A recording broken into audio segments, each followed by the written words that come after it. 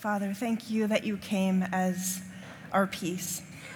Thank you for your love and your presence in our life. Thank you for your tender faithfulness to us.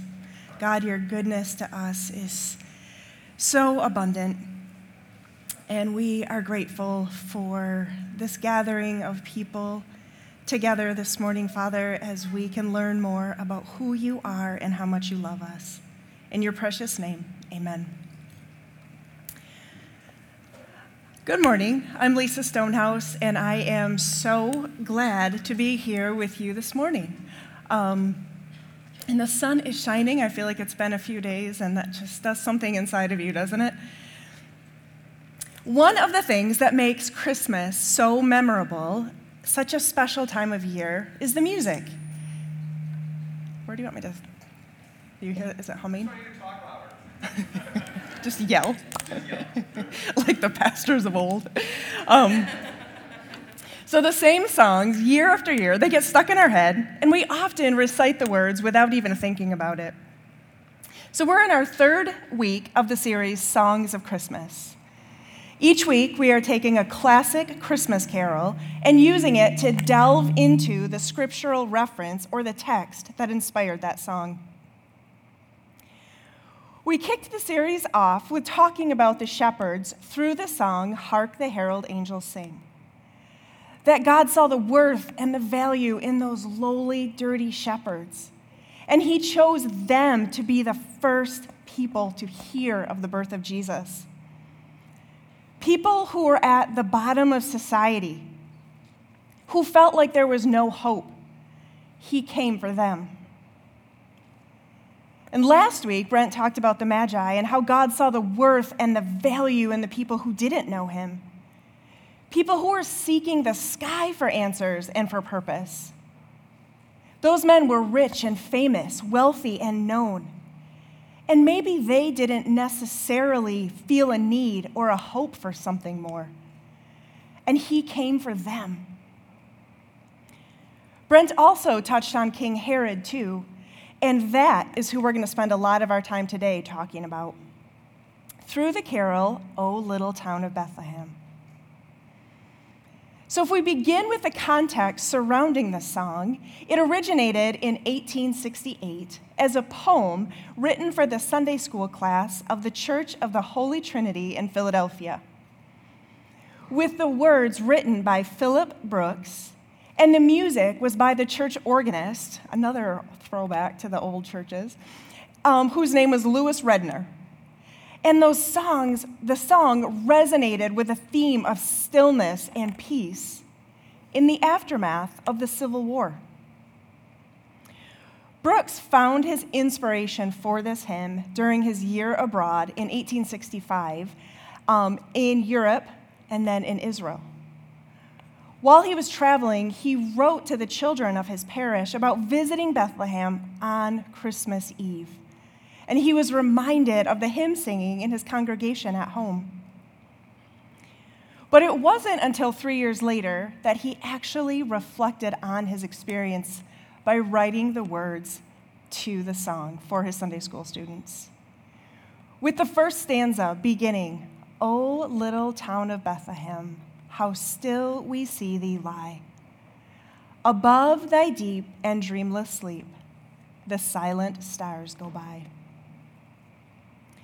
The birth scene in Bethlehem has shaped an endless amount of nativity scenes.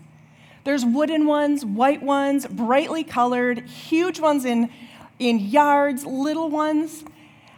On Facebook Marketplace the other day, there was a gold wax one from the 70s. That was pretty funny. But I absolutely love a nativity scene. It's filled with beauty and wonder. It evokes nostalgia. It creates a warmth and a sense of awe and wonder inside of you, drawing you into that holy moment. And all of that is so meaningful and needed in our broken world, which so quickly forgets the why or the heart behind Christmas. But, as Brent likes to remind us, when we give our attention to the actual historical context of the birth of Jesus in the little village of Bethlehem, we might reconsider a little bit what we call traditional, which I think calls for some fun Christmas trivia. So if we throw up the first slide, which animals does the Bible say were present at Jesus' birth? A, cows, sheep, goats. B, cows, donkeys, goats. C, sheep and goats only. Miscellaneous barn animals, or it doesn't say. Does somebody want to have an answer? It doesn't say. But every nativity I've ever seen has a cow, one sheep, and one donkey. And if you get like a bigger nativity, it has a camel. How did Mary and Joseph get from Nazareth to Bethlehem? Donkey, camel, they both walked. Joseph walked and Mary rode a donkey, or it doesn't say. It doesn't say. How many angels spoke to the shepherds? 1, 3, 1,000, 10,000, or it doesn't say. It doesn't say. We're finding a theme here, right? How many wise men came to Jesus? 3, 6, 9, 12? It doesn't say. I think because of gold, frankincense, and myrrh, that's where we get number 3 from. But what did the angels say to the shepherds? Wake up, a baby is born. Mary is wondering where you are. I bring you good news of great joy that will be for all the people, or none of the above. C, I tricked you guys. I bring you good news of great joy that will be for all the people. So, as our silly trivia revealed, Brent is right. Much of the nativity scene, I know, that's really hard to say, so much of the nativity scene as we display it isn't really accurate, but it is still my very favorite Christmas decoration. So we're going to start with the biblical text today in Luke, and then we're going to delve into the historical context surrounding Jesus' birth in that little town of Bethlehem. So we'll talk about Bethlehem, and we'll talk about King Herod, and we'll tie it together. Luke 2, 1 through 4. I hear my dad's voice because every Christmas when we get together as a family, he sits Indian style, and he's always barefoot, and he has had the same Adidas pants for as long as I can remember, and I just picture him sitting there. So when I hear these words, that is what is in my head. I took a picture slyly one Christmas, and then the next Christmas I did again, and you literally would not know that a whole year had passed in between. It's so dear. So, Luke 2. In those days, Caesar Augustus issued a decree that a census should be taken of the entire Roman world.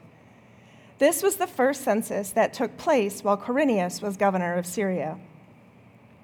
And everyone went to their own town to register. So Joseph also went up from the town of Nazareth in Galilee to Judea, to Bethlehem, the town of David, because he belonged to the house and the line of David.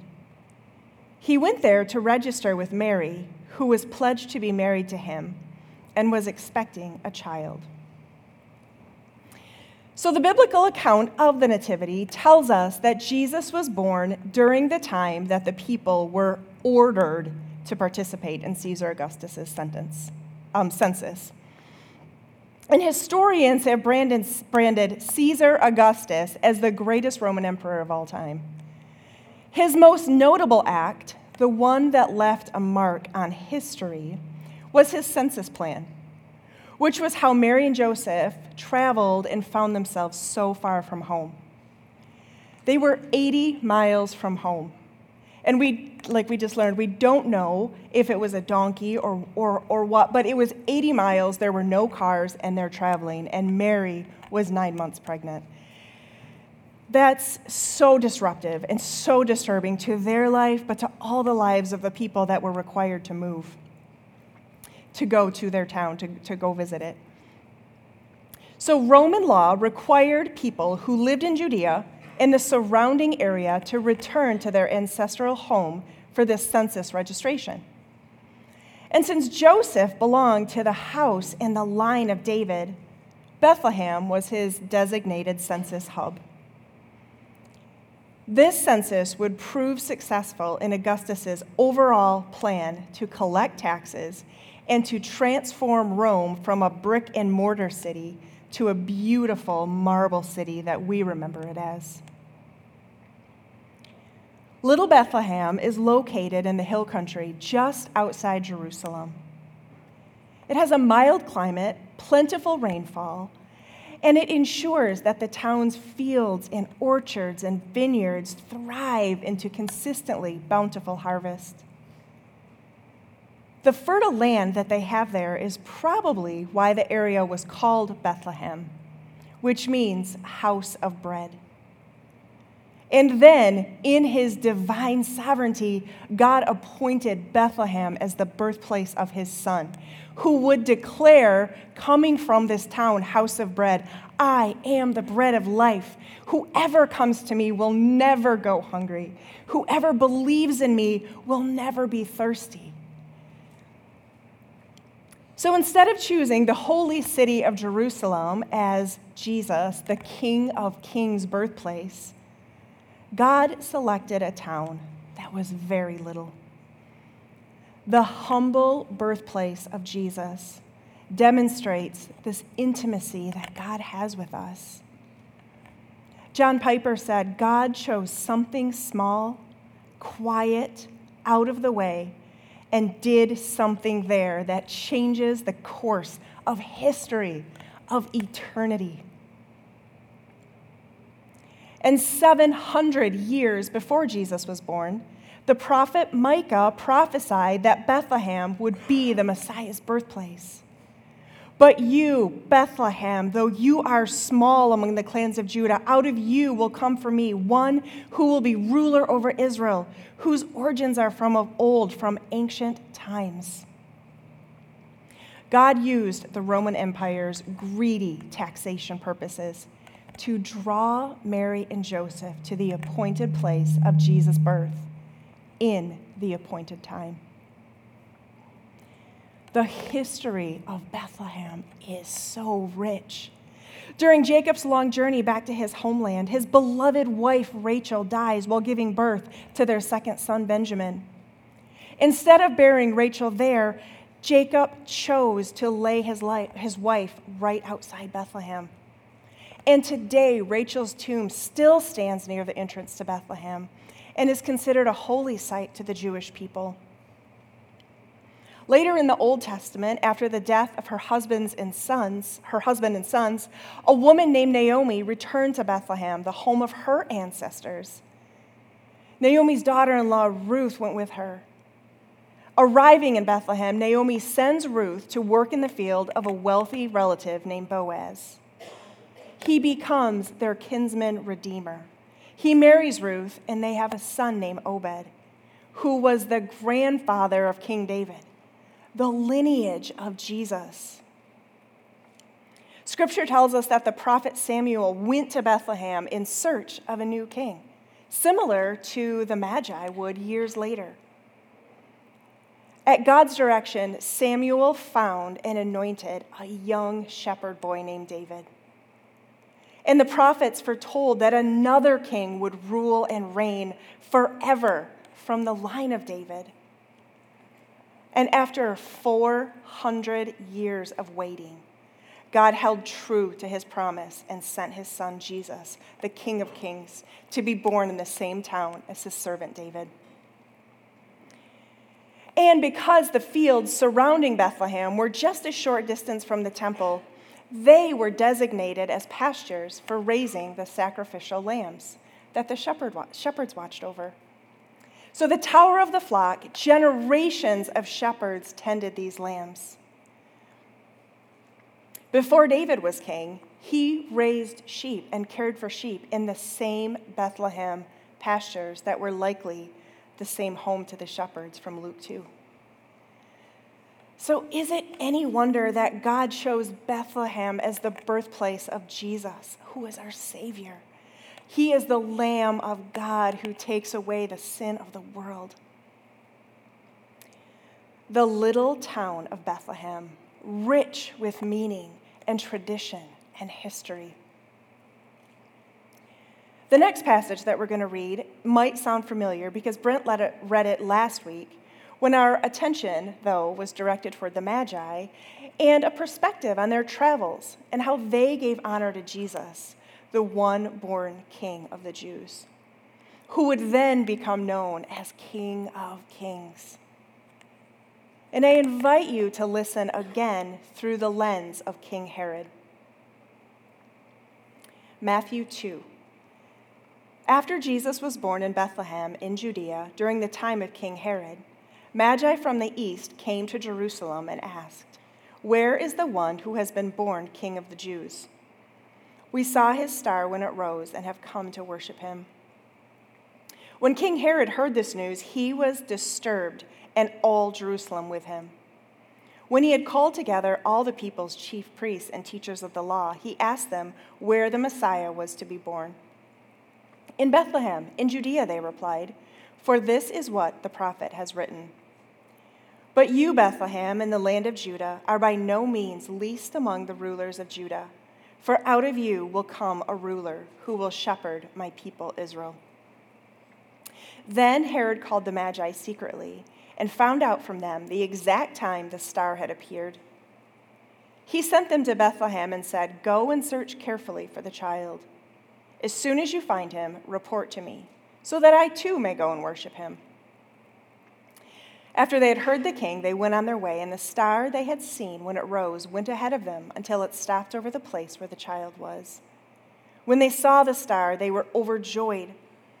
On coming to the house, they saw the child with his mother Mary, and they bowed down and worshiped him.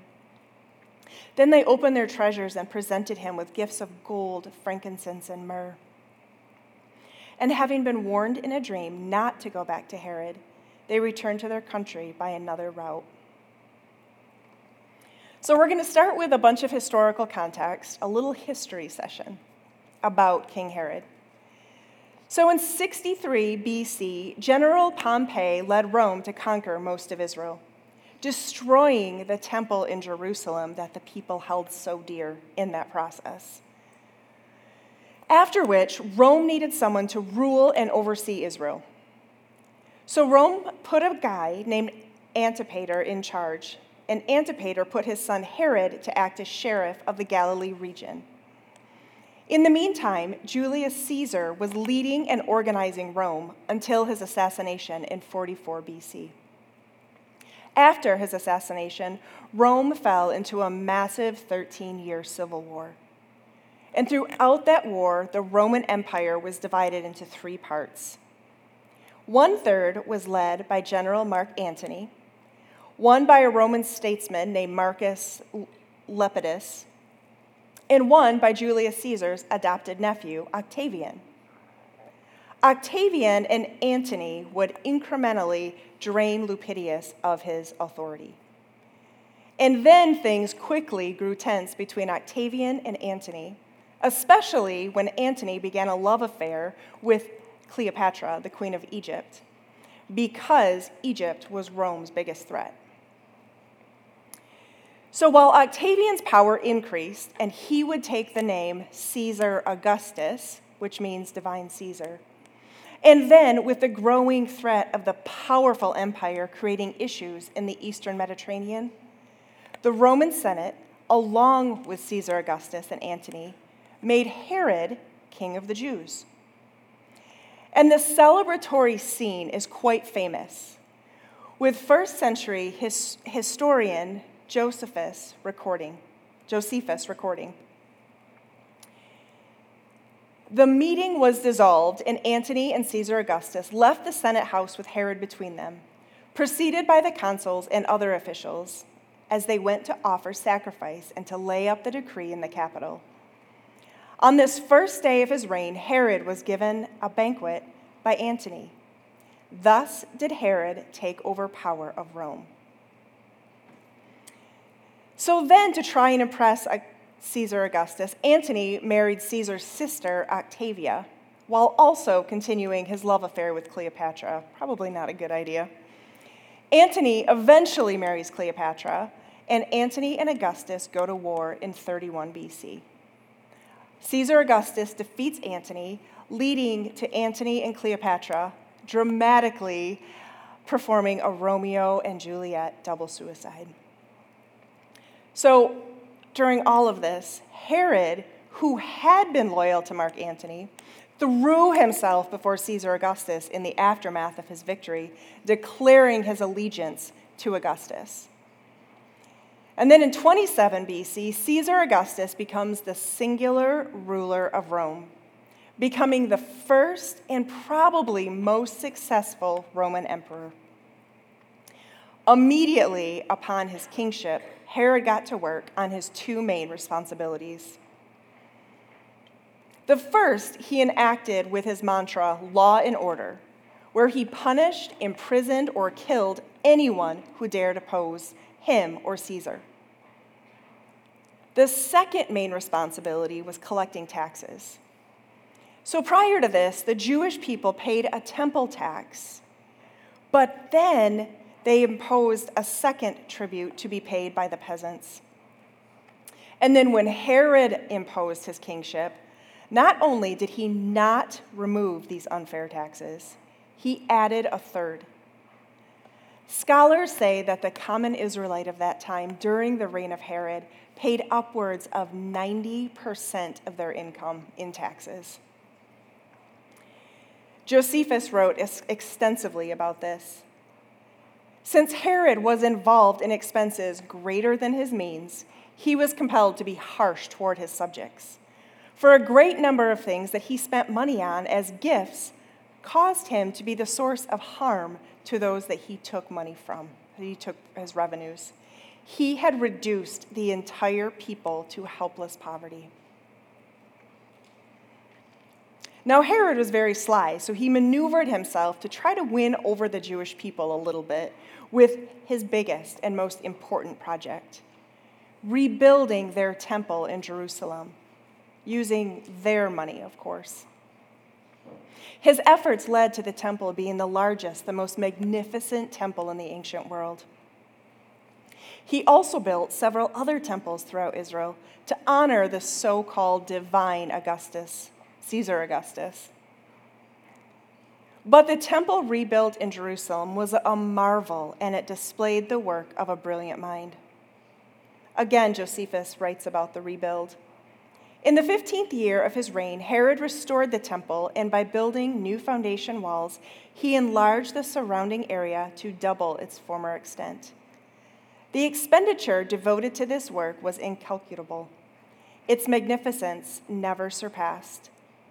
He restored at a lavish cost in a style no way inferior to that of a palace, and called it Antonia in honor of Antony. And I have a couple pictures of that.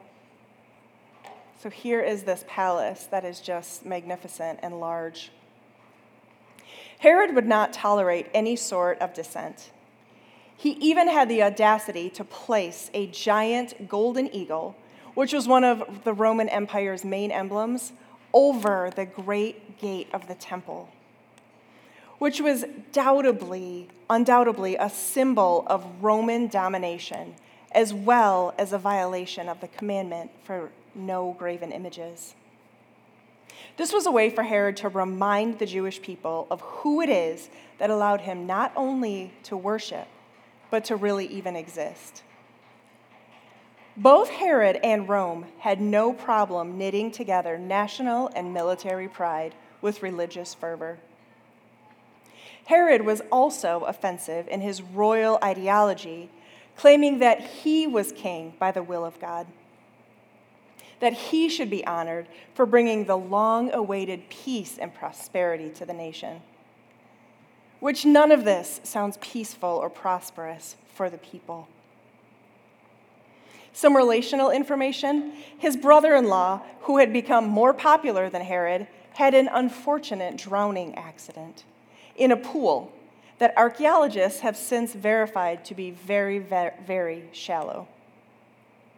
He falsely accused one of his wives of adultery. He put her on trial and had her strangled to death.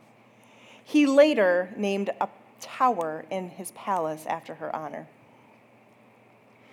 He executed 2 of his sons that were also falsely accused of plotting against him. 5 days before he died, he executed a 3rd son. Herod so craved to be honored and revered that on his deathbed, he arrested a number of beloved nobles and he set their execution for the day that he died, thinking that if beloved people were executed, he would ensure that there would be mourning and not celebration on the day of his death. But when he died, the nobles were released and the people celebrated. Josephus also records that of Herod's 37-year reign, 34 of those years were spent enslaving, punishing, and killing anyone who would not bow down to him. He was obscenely wealthy by way of his vicious taxes, and his wealth is still on display today by all that he had constructed throughout Israel. There is no denying that Herod was brilliant. And deservedly so, though, his genius is often overshadowed by his ruthless violence to those on the underside of his power. So I have 3 pictures of some things that he built. The first one is a palace. Look at that, it's just beautiful. Another palace. That would be quite the view to wake up to, wouldn't it? And then the aqueducts that he built or had built. All of these things, they are still standing today. The Herodium was about 5 miles from Jerusalem and about 3 miles from the village of Bethlehem. It was constructed to celebrate his defeat.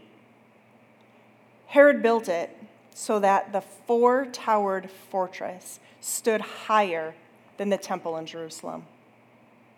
If you were Herod, you would want to send a message about how powerful and wealthy and important you are. So you can't just build a palace, you have to make it spectacular. And you build it so as to stand over all of the surrounding towns and villages.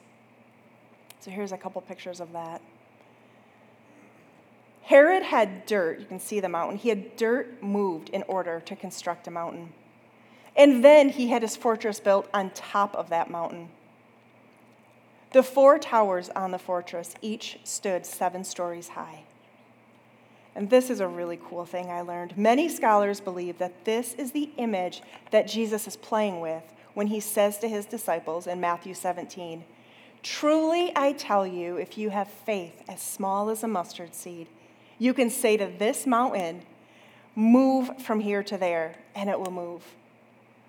A way of Jesus saying, with just a little trust, you can do more than Herod and his money.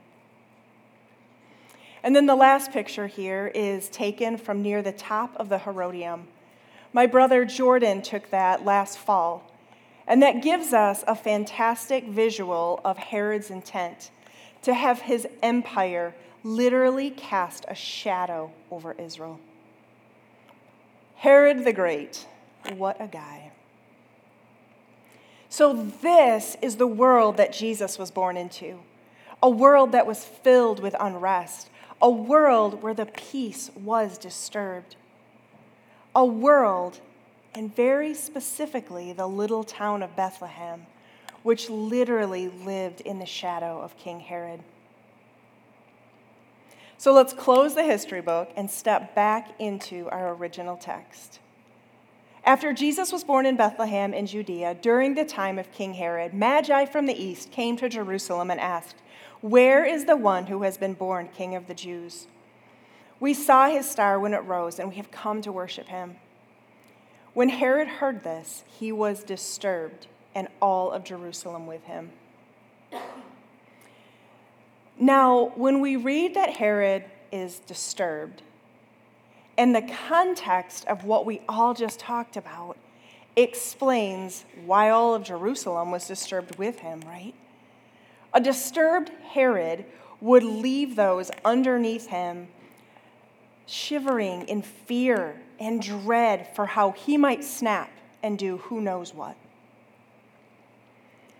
So if we take a look at what is underneath the word disturbed, it means to agitate, to cause one inward commotion, to take away calmness of mind, to stir up, to strike one's spirit with fear and dread, which sounds like a perfect description of Herod. When we read that the king is going to be born in Bethlehem, we tend to find it cozy and wonderful and peaceful, good news of great joy. But those words from the Magi evoke something very different in Herod. What does Herod know, or at least learn, in the process of this story? So Herod asks the priests and the teachers of the law where this ruler of Israel is to be born. And they go on to quote the prophet Micah in saying that Jesus will come from Bethlehem and will be in the line of David. And this is where it comes into play that Herod is an Edomite, which goes all the way back to Esau, son of Isaac and brother of Jacob. Jacob receives his father's blessing and later receives a new name, Israel. As part of Jacob's blessing, Esau's ancestors will bow down to Jacob's ancestors. Esau's ancestors are known as the Edomites. Jacob's lineage leads right to Jesus. So when Herod is told of the origins and the ancestry of the coming Christ, which weaves from Abraham to Jacob right through King David, then I think disturbed is a mild way to put it. Herod knows that the one born in Bethlehem will lead to his end. This ancient genealogy is like a picture in an Instagram post. It's what lures the audience in and asks them to ask the larger story behind the picture. For a Jewish writer like Matthew, a genealogy would be the obvious starting point to telling the story of the birth of Jesus, because it would be the most common way to draw awareness to the depth of importance of the pedigree of the person highlighted, which here is Jesus. From the very beginning, Jesus is attached to the great King David and the patriarch of the Hebrew people, Abraham. The King David part is huge because the Hebrew scriptures highlight the coming of the Christ, the one to take up the rule and the reign, who would be from the direct line of David. But at that time, remember, somebody already held the title of the King of the Jews, Herod. But then Herod was told that this newly born child holds the proper rightful lineage. Josephus also records that Herod previously had all of the official registries destroyed, so no one could prove to have a purer pedigree than he did. And this is why the genealogies of the Bible are so important. We tend to just see a bunch of unpronounceable names and skip them, which is totally understandable. But yet, Matthew had just announced that the one the world had been waiting and longing for and thirsting and pleading and praying for had finally arrived in the flesh. And he is attached to a much larger story, laced with messy characters, much like you and I. Herod was wealthy and powerful, renowned, ruthless, and self-serving, who was himself disturbed in the inner workings of his heart and his mind. Nothing in Herod was at peace or at rest. And Jesus was born in that little town of Bethlehem, under the very shadow of Herod's temple, the very shadow of this world of unrest. Jesus was born poor, hidden, humble, and he came to be our peace and our rest. When we understand the context of this story, we find two different tales being told. And the narrative that is most commonly believed and trusted to be more powerful right up to today often isn't the story that Jesus chooses to live by. We see and hear the way of Herod all around us. The way of paranoia, the way of unkindness, the way of assuming the worst in others, the way of silencing a voice that we disagree with. And none of these things invite us into the rest and the peace that Jesus offers us. So if we use the frame of that scriptural text to pose a question to our hearts today, what is disturbed in you during this Christmas season? If we take the tension from today, we begin to see how we live, how we may personally proclaim Jesus as King, but we wrestle with the principles of Herod's kingdom. A kingdom where we grapple with wanting the power and control over our lives, where we want to fix things, where we want to hold on to things. A place where we struggle with the desire to be Lord over our lives. I can find that threat wrestling and surfacing in my own life. A desire for Jesus to be Lord over it, but feeling the pull of the principles of wanting to control like Herod did. The Christmas story brings us into direct confrontation with the Herods in our world today, including the one that lurks within us. The one where we can feel disturbed so often rather than living with a heart at rest or at peace. The place that Jesus came to bring us, the place that he invites us into. May Christmas remind us to not get lost in this temporary power of Herod, which can be found all around us. But instead, may we be people who live from the place of eternal peace and eternal rest that only Jesus brings and can only be found in him.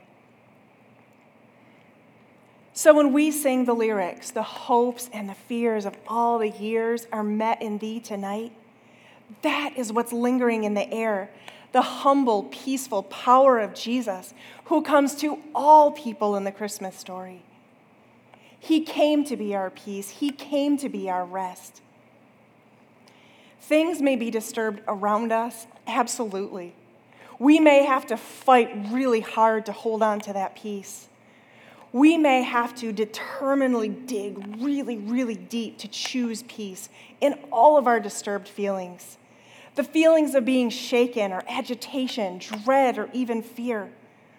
Because life is hard and it's messy and it's pain-filled, and peace isn't always the anthem that's resounding in our souls. But he brought us peace that passes understanding, and he invites us to that peace that can only be found in him. The Bible says in Ephesians that he himself, meaning Jesus, is our peace. In John, we read, I have said these things to you that in me you may have peace. In the world you will have tribulation or trouble, but take heart, I have overcome the world. We also read in John, peace I leave with you, my peace I give you, not as the world gives you. Don't let your hearts be troubled, neither let it be afraid. In Isaiah, you keep him in perfect peace, whose mind is stayed on you because he trusts you. Philippians 4:7, and the peace of God, which surpasses all understanding, will guard your hearts and your minds in Christ Jesus. Then you will experience God's peace, which exceeds anything we can understand. His peace will guard your hearts and minds as you live in Christ Jesus. The hopes and fears of all the years. We all have things that we long for. We all have things that when we think of them bring us fear. That's part of being human. It's part of being a person. But as part of taking our next steps in faith, we take the following to heart: are met in thee tonight. Jesus meets us where we are. Whether we are filled with peace or whether we are filled with fear or dread, he sees us and he meets us. When we feel fear trying to vie for our emotions, our thoughts, or our feelings, it's important. It matters so much to remind ourselves that he is with us. He is Emmanuel. He's God with us. He meets us in those places. When we are celebrating or rejoicing over something good or wonderful in our life, when a hope that we held dear is met, when peace is filling our souls, it's important, it's crucial to remind ourselves that he is with us. He is Emmanuel, God with us. He meets us in all of those places. When the angels gloriously proclaimed Jesus' birth from the heavens, they sang, "Peace to men on earth." We desperately need that peace and hope and the calming of our fears that Jesus brings. It's important, it matters to remind ourselves that he is with us. He's Emmanuel, meeting our hopes, meeting our fears, and bringing us into a deep and lasting peace that is only found in him. Will you pray with me? Father, we ask you for that peace.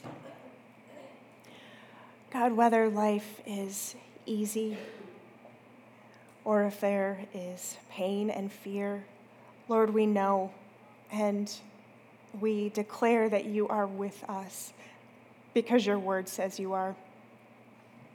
Lord, I pray that peace over all of us in this room, Father, from the top of our head to the bottom of our feet, Lord, let us walk forth in your peace, Father, because you care for us and you are with us.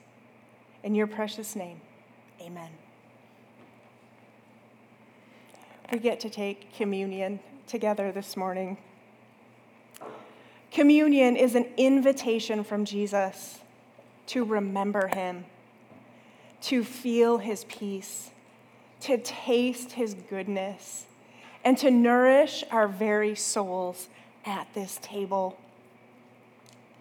Today, we remember the God who is with us, who engages with us, and who is our peace. The Father who gave us his Son so that we could be healed and find our way back to him. We remember Jesus, that he came into this world asking us to trust him. And when we do, we will be unshakable, deeply at peace. When we take the Lord's Supper, we recognize both the promise of a new life in heaven with him at the end of our story, but also a renewal that is taking place here in us right now. We are invited to come and gather around this table because we are all part of the same family. We offer our brokenness to him together today, knowing that true peace and healing is possible through the sacrifice of Jesus on the cross for us and through his resurrection. In a moment, you may come up and receive the bread and the juice. You can take it and return to your seat. If you don't feel comfortable doing that, that's okay too. You can stay in your seat and process maybe something that you heard today. In Luke 22, Jesus gathered his very best friends, and he said to them, "I have been so eager to eat this meal with you." He loved them so much. He knew what was about to happen, yet he was delighted to have this meal with them. Jesus knows us. He knows every part of who we are. He's eager to invite us to this same table. Jesus stopped at nothing. He gave his life so we could be healed. We come to this table to remember him, what he did for us, with deep gratefulness. Because no matter what, in spite of everything of who we are and who we are not, he loves us so deeply. There's nothing we can do to make him love us more, and there's nothing we can do to make him love us less. He came to give us peace. He came to give us fullness of joy. He came so we could have life to the full.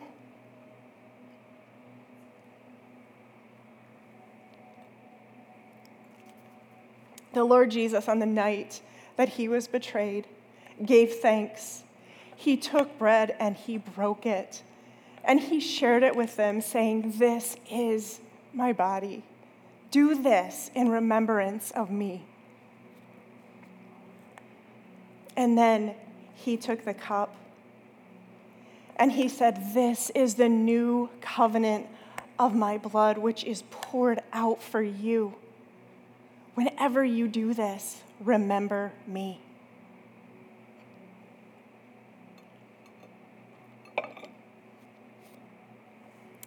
Come, for all has been made ready.